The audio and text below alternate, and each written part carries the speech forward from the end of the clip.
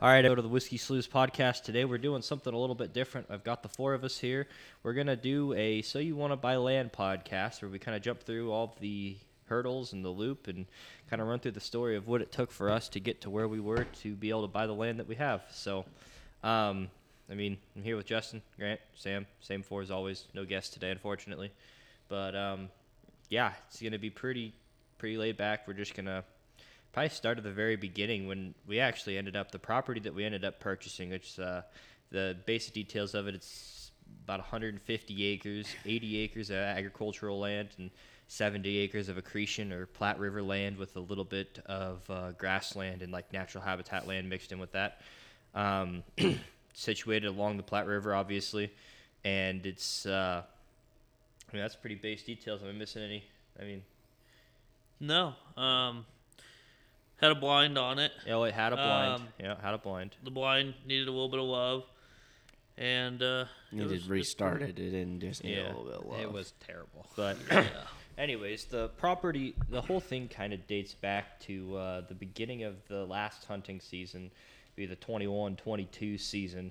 We were actually trying to find some leases for guiding for hunting, and ended up talking to the people who we ended up purchasing it from about a lease, and it just so happens that the lease just didn't end up working out for that year. But the wife mentioned to me one day when I was there, she was casual, she was just like, "You want to lease it? Well, how about you just buy it?" And I was like, "Well, okay, let's talk." And nothing came of it, and It'd probably been a whole year at least.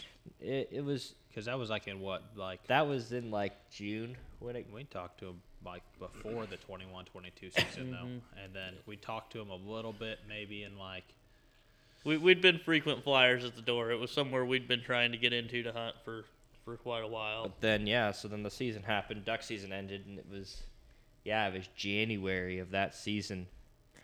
And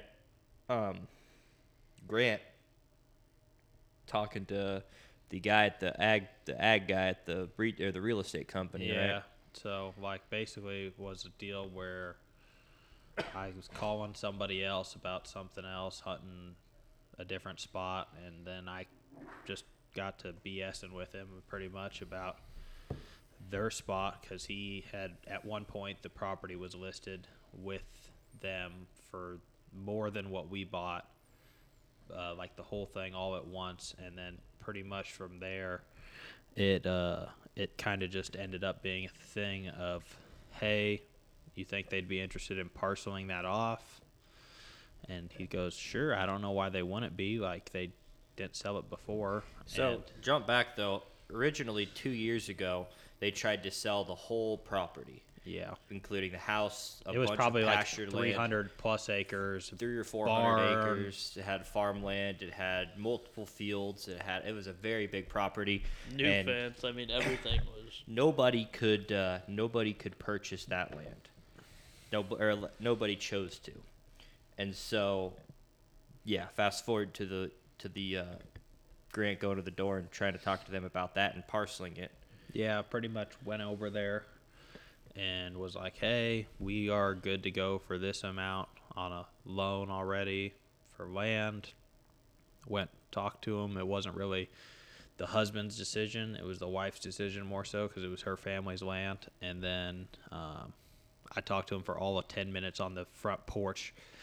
And he was like, I'll run it by her, and I'll call you back or shoot you a text if she's interested at all or whatever. And it seemed like I wasn't even back to town yet, and I'd already had a text, but I wasn't on my phone until I got into town to my house, sat down on the couch, and then I was like, oh, crap, I missed a text already from him saying, okay, come back and talk. And so it kind of just took off from there really on that. I think, like, I went there and talked to her for maybe 20, 30 minutes, called Hunter and Justin right after. Everybody was basically losing their mind about the possibility of it even before we really even knew that much. And then maybe like that same weekend, you guys drove all the way back from Lincoln. Yeah, we didn't even make it to the weekend. We started talking. We're like, let's skip class. Let's just go back and see what's going on, what we can do, who we can talk to, what we can figure out. So let's make it happen. So if you think back to then, she says, yes, we'll buy it. The very first thing that has to happen is they had to get back a hold of the real estate guy. And so when they went and got back a hold of the real estate guy, they said, hey, we're going to sell, you're going to broker this deal. Right? Yep. For them, that was their first thing. No prices were discussed. We knew kind of what they were wanting. It just so happened that their price that they wanted is about exactly what we wanted to pay, magically. But we knew kind of where things were, and they decided that, obviously through the brokers, how they were going to go. Ball comes back to our court. Very first thing we had to do, had to talk about how we're going to acquire a loan. So for that's where my job started. I jumped in right then and there. By this time, it wasn't solely my job. Everybody was all working towards the same job. It hadn't been fully delegated to what it is now, but we started working spreadsheets. We had to have numbers that could show how this business could be profitable to show to a bank. Because if you just walk into a bank and say, hey, my name's Bob, I'd like a loan, you're going to get laughed out of the bank. You got to have details, and you got to be able to prove why your business is worthy, because it's a business loan as just as much as it is a land loan. Having been laughed out of a few banks and my name being Bob, I can confirm that is how it goes. Yeah. So, what did we go to? How many banks before? Well, hold on. First thing you do is you got to create a potential analysis, or like a benefit analysis that shows like the property rundown is what I called it. And what it was is it shows you how much money everything is going to cost on the property versus how many groups of hunters and how much hunting can be done on that property and how much money that can make you. Because obviously you can't all hunt on one property. That's just not how that works. No guide service that is successful hunts only on one property. And you have to be able to factor in, that's where all the data comes in. It's, I got to have this amount of money in leases, this amount of money in all my overhead expenses. I've got to buy all this stuff. Roundabout numbers. This is what I got. Here's what we're thinking. And at that point it was something in the six-figure range for expenses, and it was like, well, now we have this much expenses. How much can this business net us? And so then it turned into a cost-income analysis with a cost-benefit reflection that showed how much money the company can make in a given period of time with a middle, high, low. I did like 40, 60, 75% of a full season and did all those numbers and showed all of them for exclusive groups and all the dates. I mean, you run all of that back. That is all the preparation we had to do to even get in the door of the bank. And, the first thing we did after that was obviously go to a bank. And the very first bank we went to, I don't know if y'all remember it. I remember it. The one in Central Kearney, up top. On the top of the hill by Kearney. We waited like 30 minutes per meeting. Yeah, so and had a 10-minute meeting and got 10 minutes, that's a fucking stretch. Got laughed at, basically. I'll bet got told to fuck off. Mr. 30%er? Yeah, Mr. 30%. Oh my God, we walk into that room and he goes, well, you got 30% in cash? Mind you, I'm in college, Hunter's in college, Grant just graduated. The size of loan we're asking for to have 30% in cash at that position in life that you want to spend on that, let alone, is absolutely ridiculous. And this guy was just like, we're like, no, can we have a serious conversation? Like, just hear us out. And he was just like, nope, bye. It was like, all right, man. Nice to see you bare too. minimum. When we say 30%, you're not talking much. You're not talking much short of six figures is what we would have had to have in cash to meet up with that guy. I don't know if you know a lot of, most 21, 22-year-olds don't have that much money in cash lying around. Had like $3,000 in my checking account at that point. Something like that. So, first bank, big bust. Second bank was a bust, but a small bust. And then the third bank was actually the bank that ended up doing the whole thing. That's our bank now. But when we first went in there, we met the gentleman, greatest dude, nicest guy, and the dude was a little bit into hunting. He didn't hunt a lot, but he got it. He understood it. He was young. He was a hungry business banker man, kind of like us. We gave him the pitch.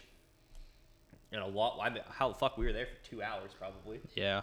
If not more than that. We all thought it went great, and then like it was like transitioning. Like 2 weeks later, we hadn't heard anything back, and then like we were like at one point like, oh, we're going through a different bank, and then because we hadn't heard anything back from him. So by then we had to head over to, hadn't heard anything back from them in a couple weeks. We were heading over to a couple other banks. We ended up actually talking to a bank that was really good. It looked really good. It was, Grant knew them, family friends, kind of. Well, family worked with them before. It was a great idea. And we got through the door with them, talking a lot, had a great conversation, and it got to the point of where we were thinking that might be the one. Went on. We decided we were going to go jump out to a couple other banks and hopefully try to find, maybe a few backup plans. Our idea was to have enough plans to be able to, one falls through, another falls through, still have a place to go. At that point, 2 weeks had gone by. I think we start doing purchase agreement with them. We were getting to the point where we had to be able to show the money pretty quick. I think we made the first offer about 2 weeks from that whole thing. The first offer we went in, we actually sent them a little bit lower offer to start with, just trying to test the waters, and we got rebounded with a little bit higher price, and one more middle offer, and by then we were starting to think, oh man, we're about to hit the spot of, this is time to pull the trigger. We need a bank. And we hadn't heard nothing. We went to this final meeting with the one bank that was Grant's family, or that Grant's family knew. And we thought, this is gonna be it. We were trying to finalize stuff, trying to figure it all out. And they went kind of cold turkey on us when we had our last meeting. They didn't like fully tell us no, but they started adding. No, it was just they started adding parameters. Skeptical, and they started wanting more information, and you could just tell that they were like. You could tell it's like out of their comfortable zone, but they weren't comfortable with it. Their biggest concern was the fact that we were three young people who were trying to go out and start a company, and the statistics, when you look at it, making a company work, the hardest part is just getting along with each other. And if you have issues and you've got land tied up between three people and you all split up, it's just a mess with the loan, especially when the business is the plan to pay for it. And so they looked at it as, what are these guys actually going to be able to stick together for that long a period? Are they actually going to be able to make it work? Are they actually going to get along? There's not enough history for them, and it just had them nervous. They weren't ready to just jump off the deep end and take that risk with us, but at the same time, we needed somebody who was. Yeah. So, Sam, you were just kind of starting to get in the know of everything. Not even really yet. By then, even then, you were still very, very early. We just kind of talked to you, I think. You were cutting trees and graduated grass. from college, just working, man. Cutting trees, spraying weeds, releasing pheasants. That's what I was doing. So by then, we were leaving that bank. Hearts basically shattered, because we were like, there is no way this is going to work. And the other backup bank that we had, they were the same thing. They were like, if we absolutely needed to, we could maybe pull something off.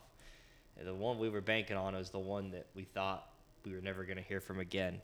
And we were literally driving back to Kearney from Minden, just in the town of Minden, leaving. And we get a call from the banker, and he goes, hey, I am so sorry it took me this long to get a hold of you guys. I got swamped. Can you guys come in? I want to talk about it. And it was just like out of left field, life saved, crisis averted. We peeled out straight to Kearney, got to the bank, sat down, went over more numbers, and the actual biggest thing is we didn't have the down payment. It's tough to buy land without a 20% down payment.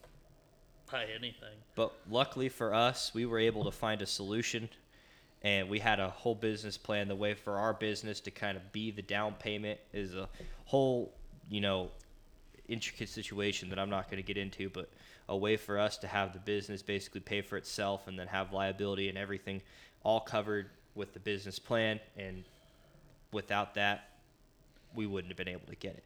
And because when we came in, that was his first question was, how do you guys intend to get me some skin in the game? So we did. We put some money down, but then, like I said, we had that alternative plan that got us in the rest of the door. And we told him that, and he thought his words to us were, I have not heard of somebody think of an idea in that way before for a loan. He and was the thing really that you got to keep in mind, we've been talking a lot about that 20% down. We've been talking a lot about the bank, being safe. And I kind of to give a little bit more background on that for a lot of you guys if you're not familiar with it. Like when you buy land is a pretty solid asset. So usually you can use the land against a lot of your loan the instant you buy it. But they only can take like 70% of that, 80% of that as your collateral of the property you're buying. And so that just kind of covers them in case the market crashes, whatever, and you're forced to sell the property, the loan's still paid off. So they need some guarantee of assurance that they're not going to lose their ass. And so a lot of times that's where they start coming in with, can you give me something that's worth 20% of the value? Can you put down 20% in cash? What can you do to show me that the bank's money will be safe with you? And, you look at our demographic, we're younger, new company, everything kind of screams high risk to a bank. So trying to show them a model that's going to make that happen is not necessarily an easy task to do, not necessarily something that's conventional. And so that was kind of where that came in, is you had to figure out a way to say, hey, your money is safe with us. This is why. This is how we can guarantee it. basically, it took us hours upon hours of spreadsheeting, theoretical analysis, future analysis, What if scenarios? What if ifs, this happens? What scenarios. if this happens? Because a banker's going to ask you questions. And you gotta He's be gonna ready go, for all of them. What if the river floods? What if the river goes dry?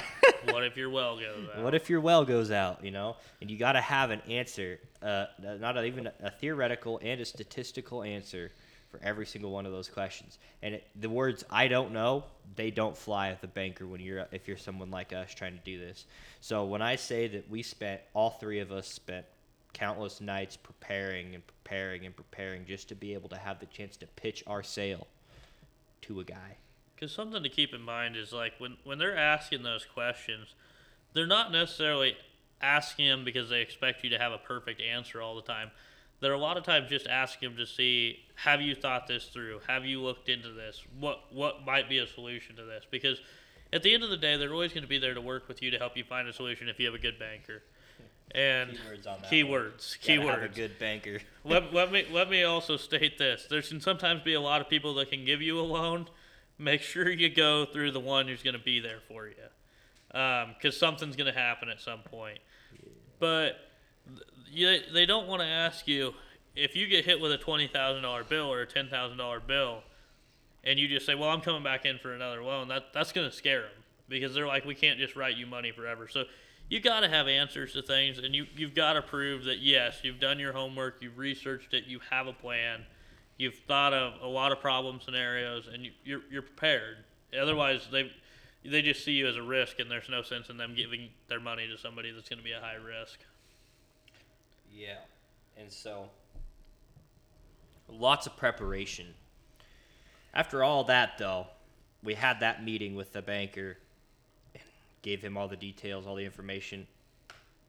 It was basically, he didn't sign or guarantee it, but we knew he basically hinted at it that it was going to happen.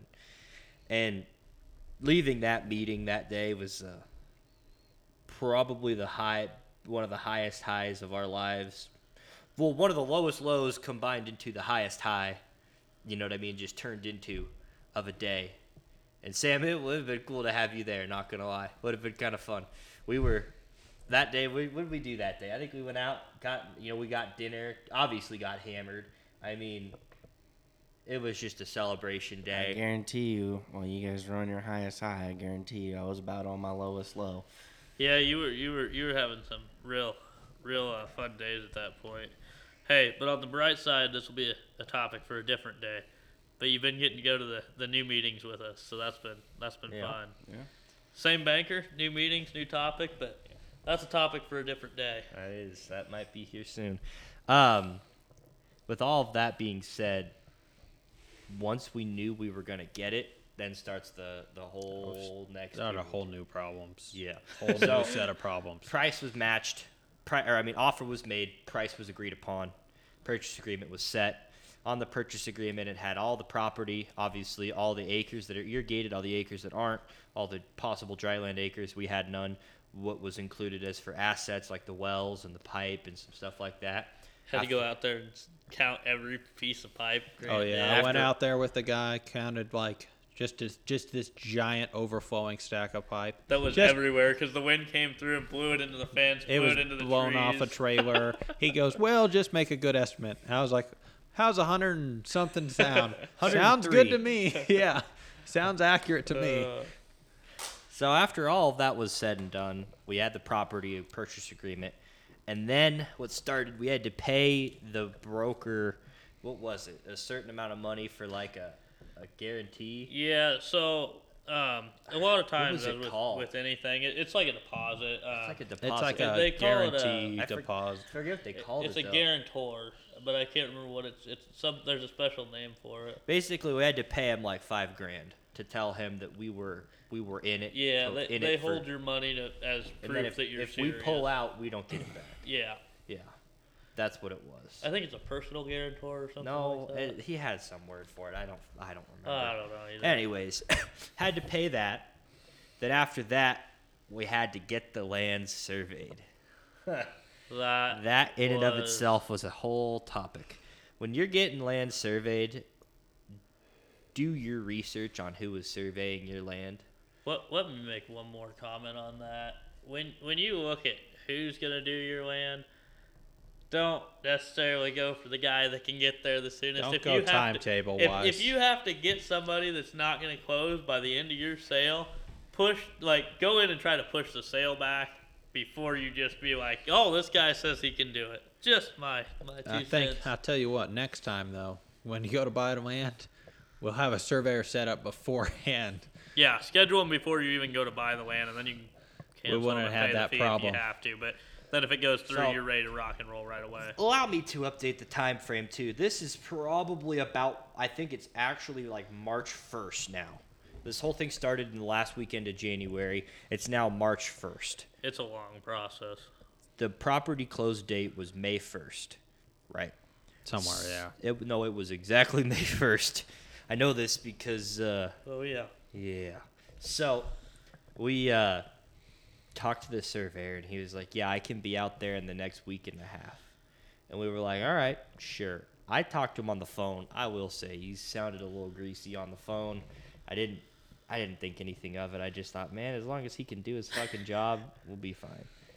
And He was very confident he'd do his job.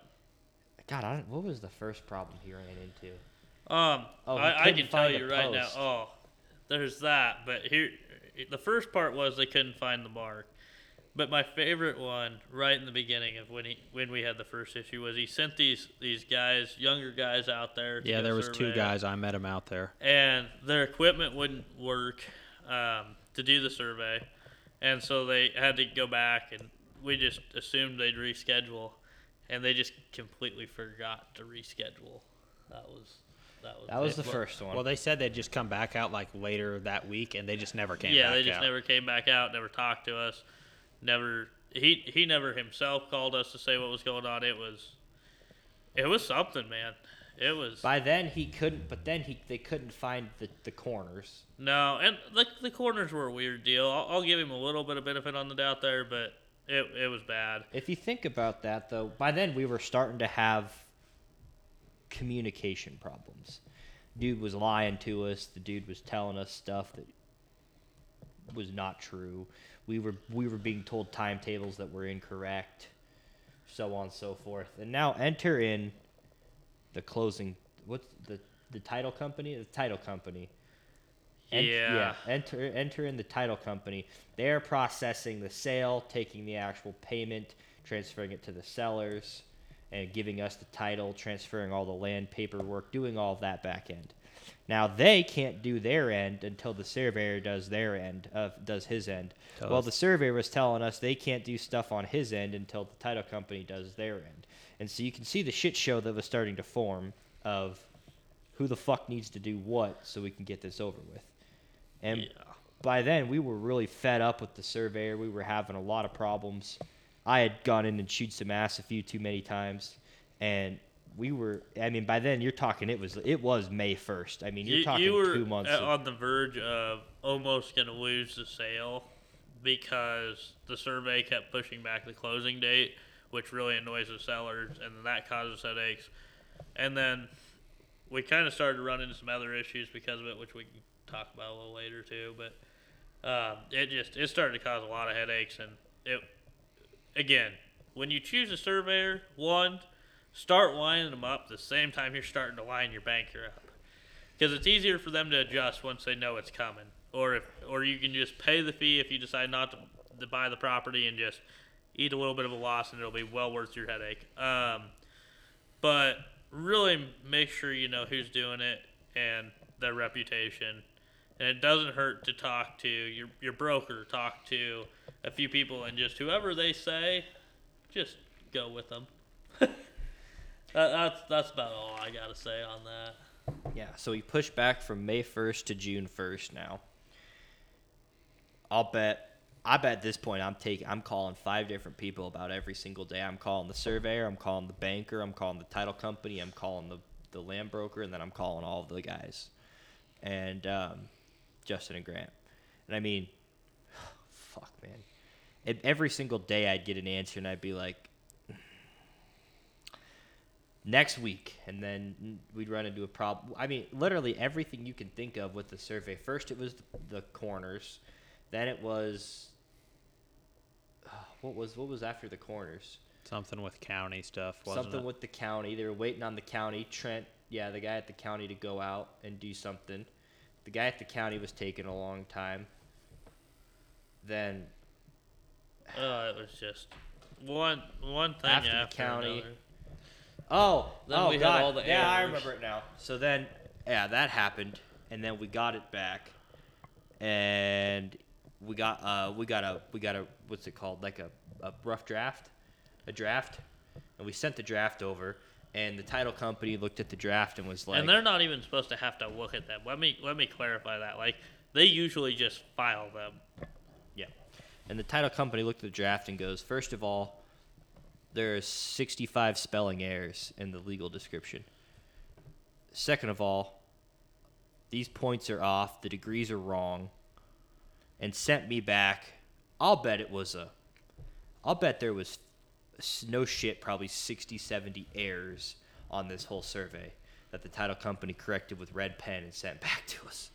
And I sent it to the surveyor and I was livid on this dude. I unloaded on this guy when I had to call him to tell him this, and he just, I'm doing this other survey. I can't get to it till at least next week. I'm out of town. I'm on vacation. I mean, whatever the fuck you could think of was coming up. And by then, enter in our attorney who's writing up easement access, because to get down to our property, we had to have easement roads. Yep. Enter in the attorney has to have the easement roads so the surveyor can file the easement roads. The surveyor wasn't adding the easement roads into the survey. By now, it's fucking May 30th, May 20th. Now we're going to July 1st, thinking this is seriously never going to happen. Back to a really low point in life. Sam, were you even in on this? Did you know anything about this by then? No, he came Still? out Nope, of it this later. is all new information to me. So, after all that happened, then fucking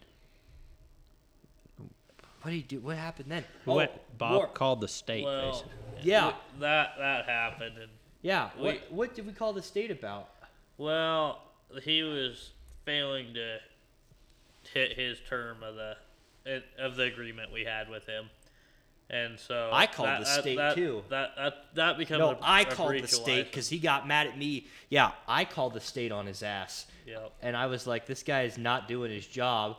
And then that guy got really upset that I called the state on him. And so he refused to talk to me for the rest of the sale. He would only talk to Justin or Grant. He wouldn't talk to me anymore. Yep. And so it, long story short, became a lot messier than it needed to be.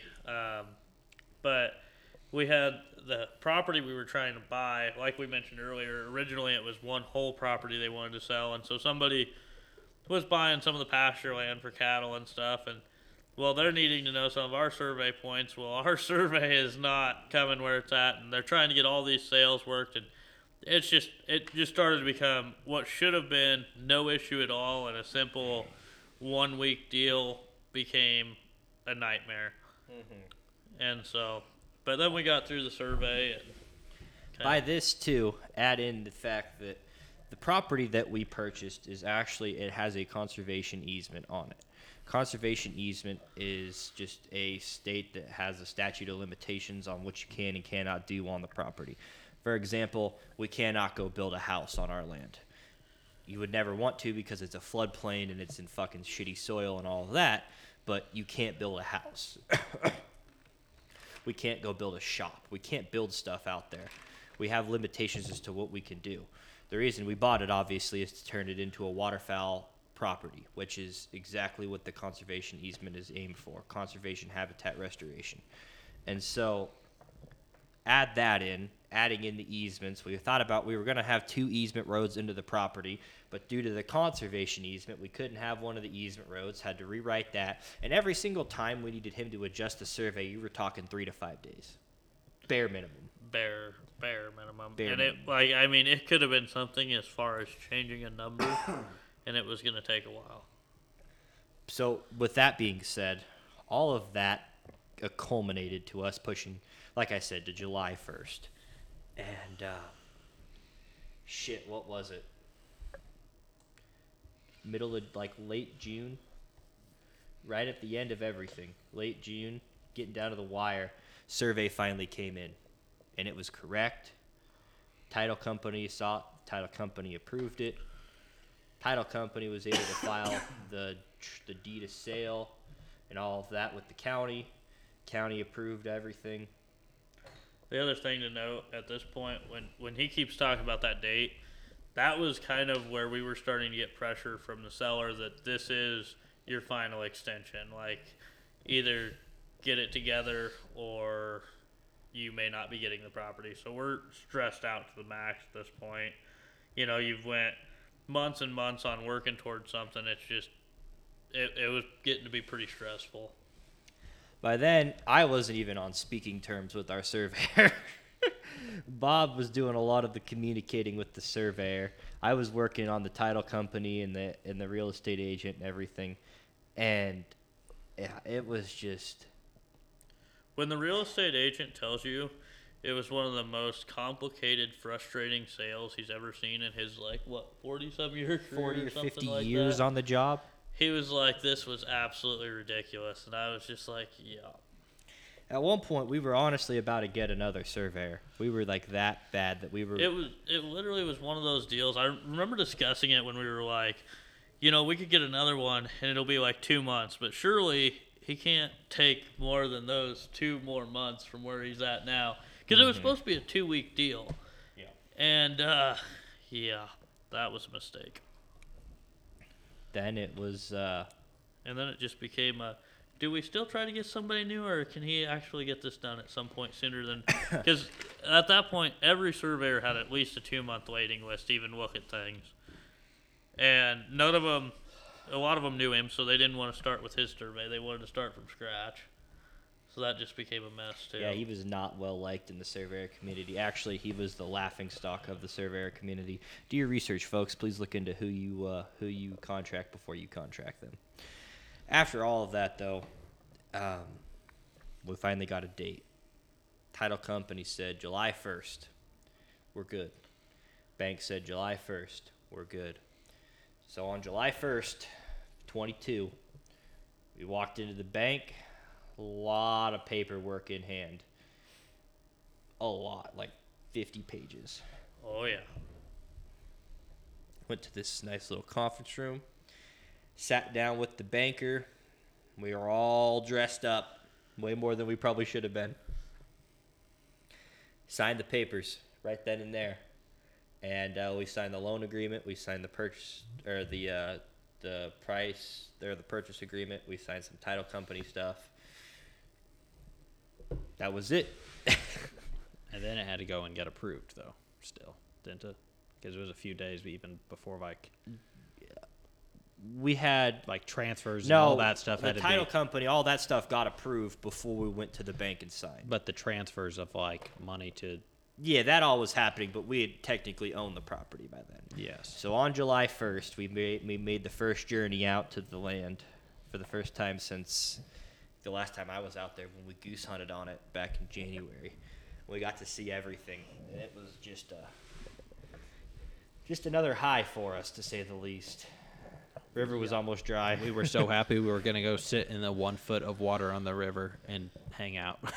And it was Finally get warm. the property. First time in 90 years that river goes dry like that, like for that long. It was warm. Yeah. Really warm. And This is about where I enter in. I just enter in and go, hey, look at this. Yeah, I remember you pretty coming out nice. that first day.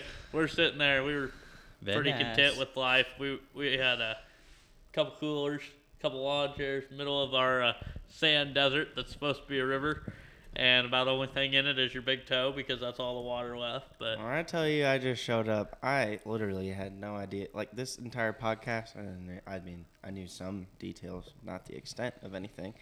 No, I just showed up. Was all right. Hey, this is pretty cool. Sam, you want a beer? Yeah, that was my extent.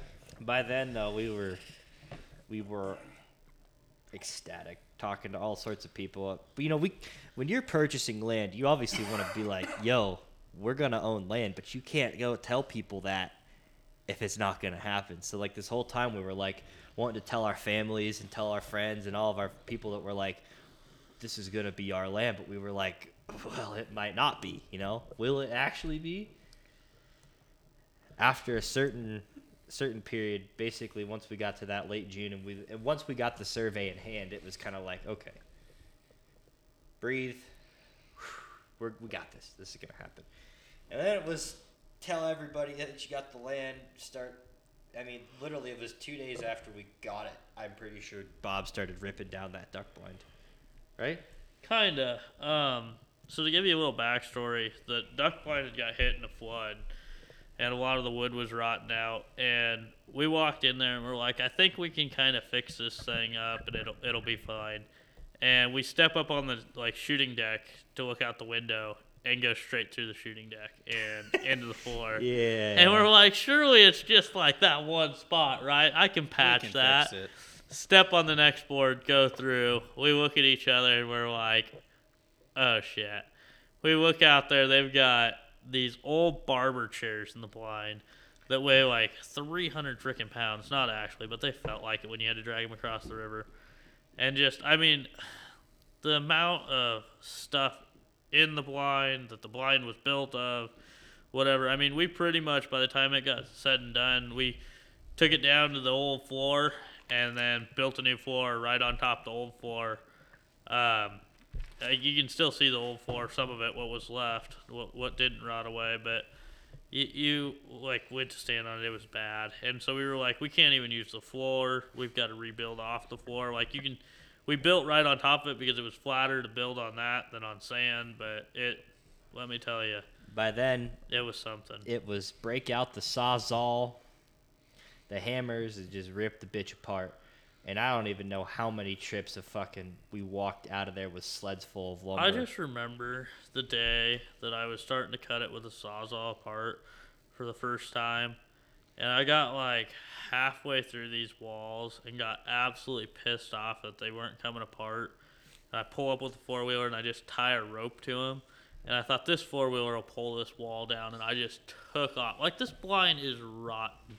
And I took off hauling ass, and the four-wheeler just goes right on his back 2 tires. About rolled the son of a gun, and that wall doesn't even budge. And I'm like, this is going to be a long process, a lot longer than I thought. And it took a long time. That thing was buried in brush, sand, All sorts of different screws used for it. dead duck maybe here or there.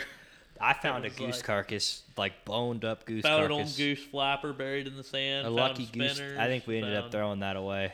Found threw about 4 duck everything calls. Found all sorts of stuff. Enough, was it Natty Light?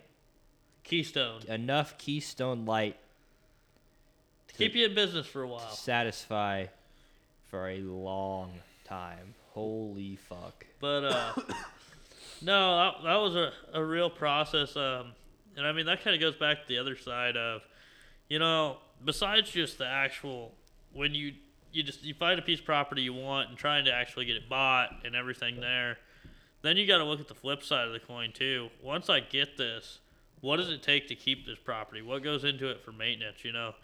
For us, you got a lot of blind building, you've got a lot of weed management, you've got a lot of road management, just all sorts of different things. You're going to have a lot of yearly maintenance costs. And then it's kind of like we said when you're meeting with your banker. What if a well goes out? What if something else goes out? I mean, there's a lot of, not necessarily downsides, but there's a lot of things you got to keep in mind that come with the actual purchase. Like, buying land is a wonderful opportunity. It's a great thing. But you also got to make sure that you're prepared for what comes once you get it. There's a lot of labor that goes into it, a lot of love, a lot of money, a lot of hours. So at what point, Sam? At what point were you finally in the know? Was it the day we bought it, or? I think you guys had just bought it, and or no. What was happening was it was spring, and I was turkey hunting with Justin. I didn't know anything about the river at the time. Justin kind of brought up a little bit. He's like, "Oh, we're planning on hitting it pretty hard this year, with the guiding." And all right, well, like if you guys ever need help, let me know. Obviously, you guys knowing that I have the same passion for waterfowl hunting as you guys. And so, I don't know, kind of got mentioned to me there. Started talking to Justin a little bit more. Started talking to you, Hunter, a little bit more. Barely knew you, Grant. Barely. Yep. Same. Barely Likewise. knew you. And go along, summer progresses. Still talking to you guys a little bit. Nothing crazy because I'm busy doing my own things. And I think you said something about, this is kind of when it was winding down. You guys got the land and you're like, oh, you want to come out here? It was like, oh, you guys, you actually bought the land. Yeah, I'll come out here. Yeah, so I came out. Have a few doubts, did you, in the beginning? I did. No, not really. It wasn't like I was going to say I did. It wasn't like I had any doubts because I didn't know what, I'm not a financial guru. I don't know what goes into it. I don't, I'm just there. I'm just out here. I'm just out here, and I show up. It's like, yeah, it's going to be legit now. Ain't no going back. Like, I may not be an owner, but. I remember at that point when you were still working for the game and parks there. I remember in spring and turkey season, like you said, I can just remember now how we'd go out turkey hunting, and then me and Hunter would sit there and talk like, man, I wish we could have him working for us, like in the future. And we were sitting there, and not necessarily for, but I should say with, but we were sitting there talking about it, and it was like, man, that'd be cool, but it isn't going to be realistic for forever. And then things just spiraled so fast that it was pretty cool to be able to say, hey, you want to come hunt with us and call it work? Yeah. I mean, it took me a while because, just like you guys, you went to college, you took a risk. Like, yeah, I'm not an owner, so if shit were to ever, the market crashes, things go down, it's not like it's going to kill me.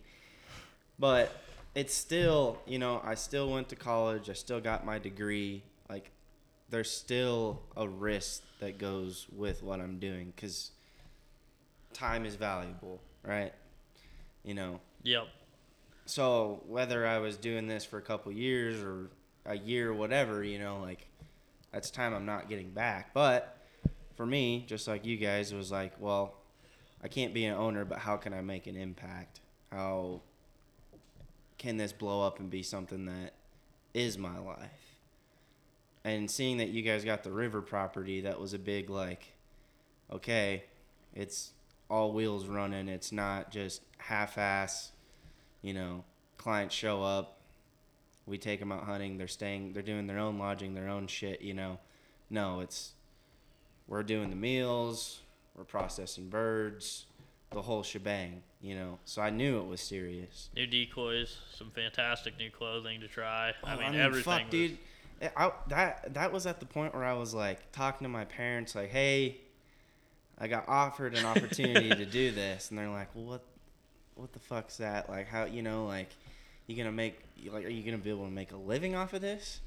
And I'm trying to explain things to them as best as to my knowledge as I can. Yeah. And that's not an easy conversation to be had when you get out of college and you're kind of rolling on wheels. I mean, I had been all over the place, North Dakota, South Dakota, game and parks here in Nebraska, just doing all sorts of shit.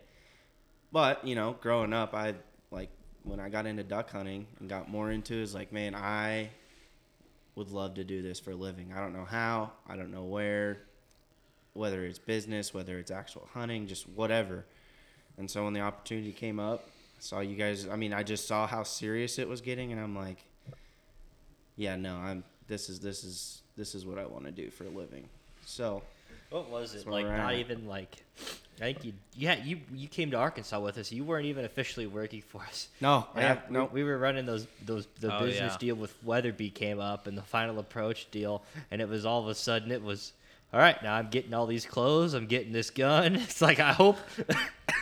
It's like hopefully this all works. I'm here now. Well, at that time, it was more of just like, I still was in the mindset of like, oh, well, I'll probably only just be needed for, half the season or whatever. Because at that time, I was like, guys, I'm on a, like, not necessarily a contract, but I'm on, I guess you could kind of call it a contract to we weren't work even. through Yeah, December. you weren't even. No, we were talking about just having you help on the weekends when you weren't working your Monday through Thursday job. Fuck, I forgot about And- that. Yeah, that didn't happen.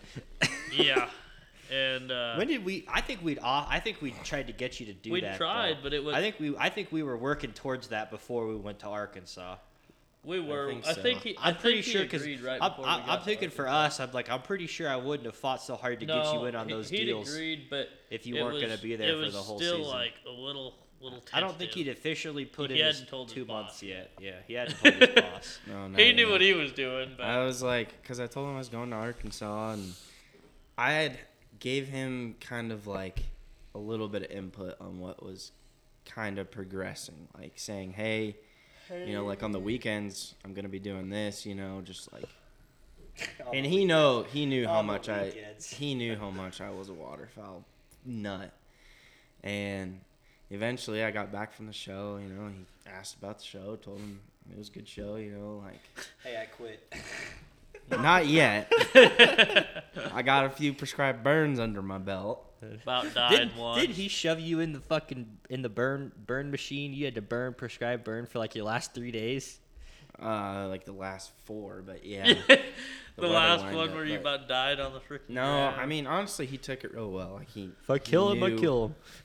I dies, told he him I dies. told him what I was gonna do, and he was like, Nah, he "That's really fucking cool. Like you gotta just go do what you want to do for your living." It's like I wish you the best. I'm gonna miss you. And that was basically just that, and I was like, "Adios, motherfucker," like. See ya. No, he's a good guy. Learned a lot. I mean, all that shit I did. I mean, it You're helps. still putting it to work with us too, All all the time. Just teaching you guys how to use heavy equipment. Not like it's hard, but it's like But you did. You There's a taught lot of us heavy stuff. equipment. I mean, when it comes to the land management side, you've got a lot of experience with how to treat different plants, how to get rid of different weeds, how to manage the water, a lot of stuff like that. The knowledge that you learn there, it comes through a lot of days. yeah, no, but yeah, the Delta show in Arkansas was definitely like it was an eye opener. Fuck, I barely even knew Grant. I'm pretty sure I had to sleep in the same bed as him that night. Yeah, probably. So I was like, well, yep. This is Oh happening. yeah. Yeah, because I slept next to the grizzly bear. Oh yeah. What an episode. What that was good. That was fun to get to talk about it, learn about everything, kind of hear a little bit more from your side, Sam, onto what it was like to transition to everything. But do watch out for a new episode sometime here soon with Sam. I'll probably sit down with him and we'll kind of talk over his job and everything he's been doing. But other than that, thanks for stopping by. Thanks for listening. If you want to check us out on Facebook and Instagram, it's just at Whiskey Sliz. Other than that, we'll see y'all later. Adios.